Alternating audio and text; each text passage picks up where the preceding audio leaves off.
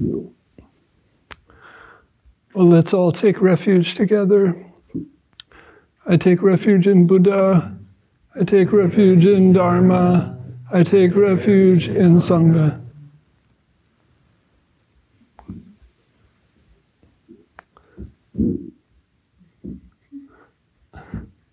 Well, thanks everyone for being here. It's wonderful to see so many friends on the Zoom screen and here in the Zendo.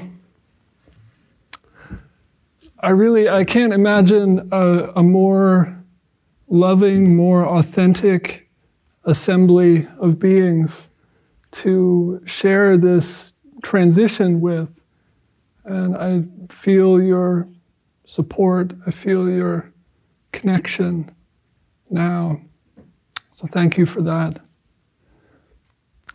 And I couldn't possibly thank all of the countless teachers, residents, friends, ancestors, practitioners of all kinds who have guided and encouraged and supported me on this path and during my time at the monastery. It certainly has been vital, all of that support. And also this land, this amazing place on the earth with all of its seen and unseen forces and all of the mysteries it contains. So it's been a life of unimaginable riches here at the monastery for me.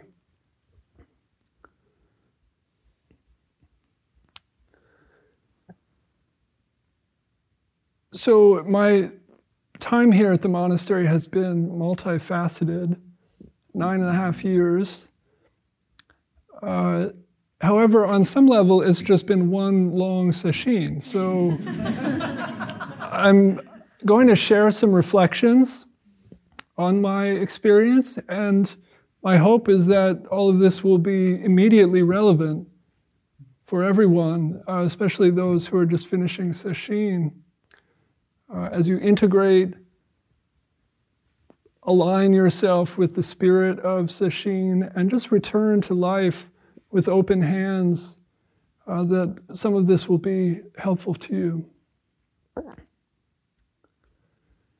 There's so much that I've learned and unlearned, and just so much transformation that has happened during this time. And it hasn't always been what I had in mind.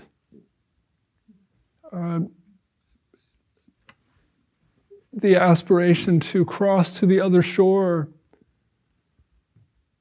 to attain the ultimate deathless realization, aspiration I still have, hasn't always been the way that the path manifested, but it has always been exactly the path that has manifested. It's always been exactly the Dharma that has manifested. And perhaps that is really lesson number one. Everything that is appearing as teaching, as awakening in action. To recognize that, to trust in that, has really been perhaps the fundamental lesson of life that I've begun to open up to here.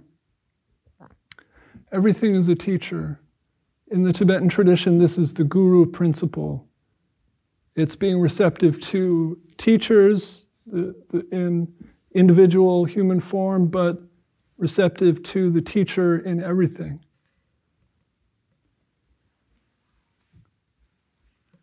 Also, there's so much about this path that I just don't know and can't see. So much about what is manifesting that I just don't understand. And about where I stand in the larger scheme of things, where I am on the path, the vastness of lifetimes, how it is that karmic conditions are actually ripening and transforming me, how I'm changing, how others are changing. I can't possibly see all of that, my limited mind. And so the call for trust is really deep and is really constant. The more we open up to those webs of influence, the more faith is called for. So it's been deeper than I ever imagined, actually, this call to faith. When I arrived here, I was 31 years old, and I'd been through lots of ups and downs in life already. And I really didn't think that I had the capacity to live from that kind of faith. That was not evident to me at all. And also the particulars of the path, the 5 years of celibacy, really setting aside my intellectual interests and literary interests, 108 sesshin, approximately, all the monastic discipline. I wouldn't necessarily have thought myself capable of all of that. But I crossed a threshold and found a wellspring that was really beyond the limited image I had of myself. Really beyond the identity patterns that I had been just kind of retracing in my life. I discovered something that was more true and deeper than all of that, actually. And it turns out that was actually me, that was actually what was living through me. The ideas I had about my life were quite confining, quite limited in relation to that. This path, as it's opened up for me, has been really one of faith, of vow, and refuge. Those have been key learnings at the monastery for me. Learning really what spiritual life is. Learning what spiritual practice is all about. Learning what my life is all about in a very central way. And I'm just beginning to learn how to surrender to that and to learn what that is, to inhabit that mandala. This has also been a path of service. As the Roshi said, learning to live a life of service. That was something that I had to open up to. And this is the Bodhisattva vow. This means yoking the energy of my life to the Bodhisattva vow. And part of that moment to moment is learning to feel out what actually is of benefit. Learning to actually discern what is beneficial and what is not beneficial. Sometimes in just very practical ways. And that's a skill, that's a constant refinement. Getting what I want is not always what's best, actually. It's not always what's beneficial. The thing that I think I want, that isn't always the best thing. So this discernment is beyond my ideas, beyond my opinions about how things should be, what I like, what I don't like, and so forth. It's a really different way of living, a different level of living. So I had to recognize that I'm not always right. Right? It sounds kind of absurd, but on some level, that's what I've spent my years thinking. Actually, if I believe something with enough conviction, it must be right. And for me, I had all kinds of sophisticated ways of deceiving myself, trying to think my way out of reality. So I had to let go of those strategies.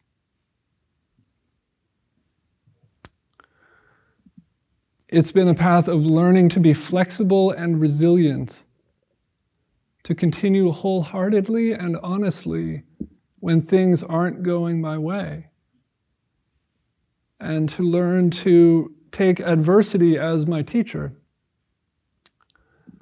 And in part, this has meant practicing patience as an active practice. Learning to live in daily reciprocity and balance with other human beings. Being emotionally vulnerable, the give and take of community life. And for me, this has brought a renewed sense of faith in humanity. It's really changed my view of humanity completely.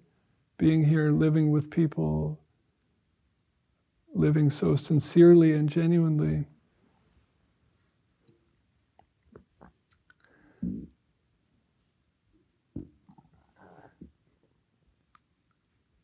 So that rediscovery of just the basic goodness of human beings has been really, really important for me.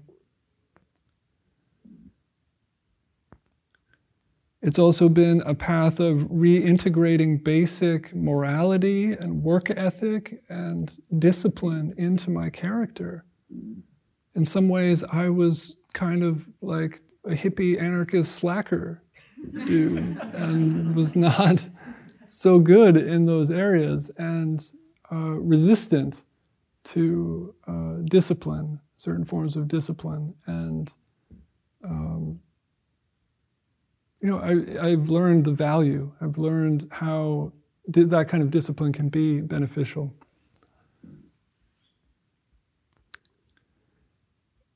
And a big part of this has been just accepting my responsibility for other human beings, accepting that my decisions, my actions in the world have to be in some way responsive to the needs of others, responsive to the actual bodies and minds of other human beings as they are, not just some idea I have about society, but actually actual people.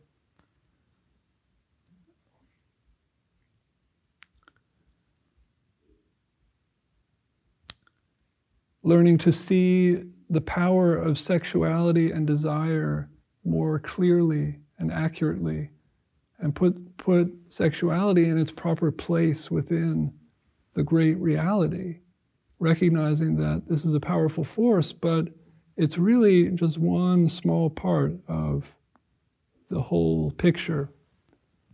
And so to really put it in perspective.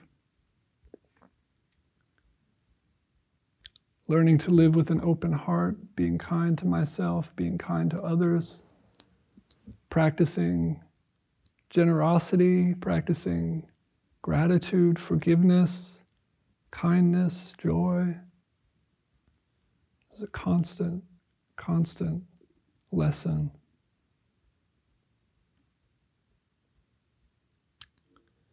Learning to adapt to the great mystery. Not knowing, to live not knowing.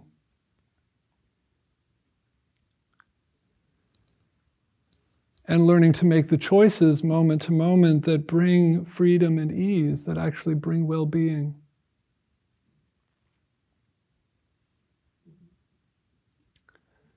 And finally, just opening to the intimacy of this.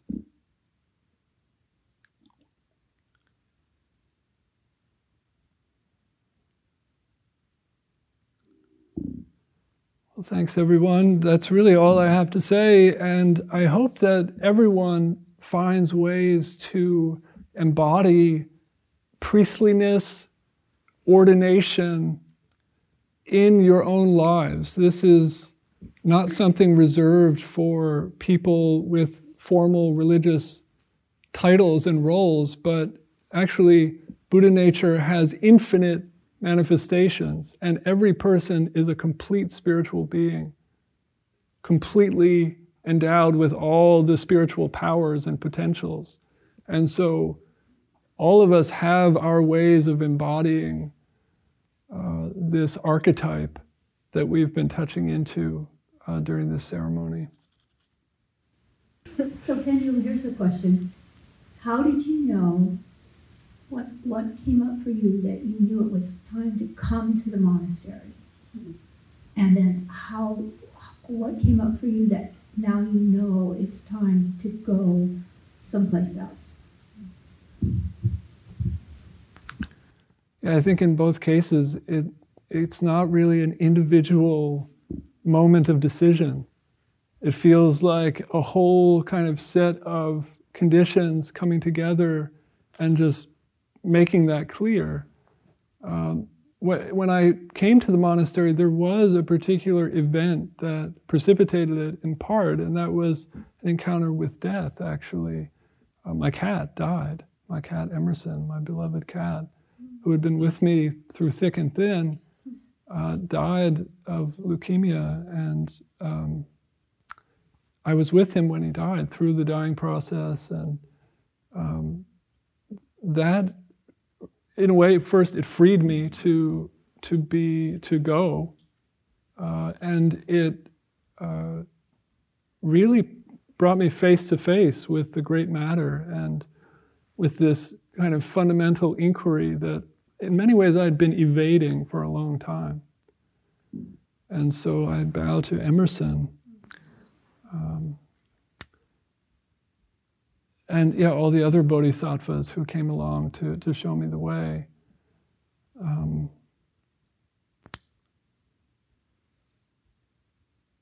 Right now the 5-year benchmark provides a helpful kind of reference point for at least contemplating the possibility of leaving. And there's work that I have to do, that I have to step out of this form in order to do it. Part of that is cultivating my own character, my own self, and also offering in the world. And so for me, there's really a positive sense of something that I'm stepping into that I really have some juice and energy for. And so hopefully it's an act of generosity. Kenyo, what is the fundamental question in your heart right now? Who is Kenyo? I mean, that makes it sound kind of trivial, actually, but who is looking out through these eyes? Or through this heart?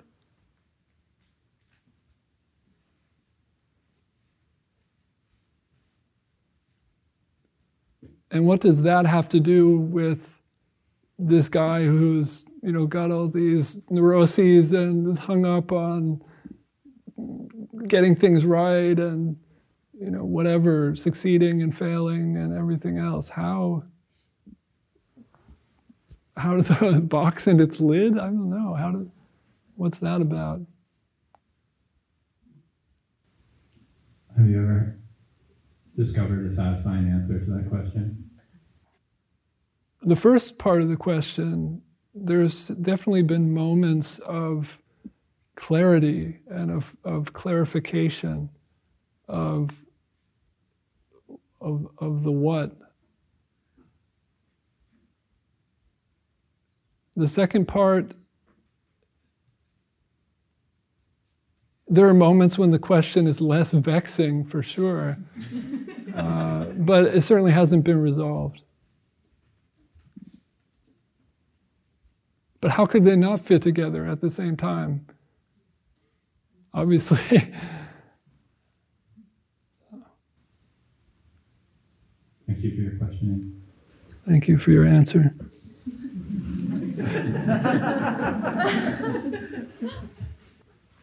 I think you, more than anyone I've witnessed at the monastery, it seemed like from the outside it had these openings into love, where I just would feel palpably in your presence this real genuine love. And I noticed that like maybe some months after you moved here, and then again like a couple years ago. And I'm curious if you could speak like internally what was going on there. Yeah. Yeah, there's definitely something to that. I think in both cases there was a kind of letting go. I mean, it is a kind of conversion experience in a way of like choosing to turn away from a certain kind of fixed identification and opening up to something that was kind of just below the surface, an energy that was just like right there, but that I was, because of this fixation, which, you know, maybe manifests as just ruminating thoughts and kind of a certain kind of energy that I was sort of clinging to and stuck in, like a kind of depressed or a story about my predicament and like, oh, things aren't going well for these reasons. And then just at some point, there's to some extent, it is coming out of what felt like willpower, but I would say vow is really what was behind it. And those moments, which were not like huge blossoming enlightenment experiences where my, you know, crown chakra opened up and everything, or any chakra, but for that matter, although I don't know, maybe. But yeah, in a way, very simple and humble choices about how to show up and how to be in the world. And those were the culmination of long periods of persistence and of struggle, really, and of just persisting in the intention to cultivate an open heart. That was the first vow plaque I ever made here after a couple months, the vow to cultivate an open heart. And that was really meaningful. And when I made it, I didn't feel that open heart, really, you know, but I must have sensed that it was there. But it's really interesting to get feedback from others, to hear from others when shifts happen. That to me is a real confirmation that maybe there was a shift under the surface before, but then it becomes visible and manifest. So, yeah, there are many layers to it.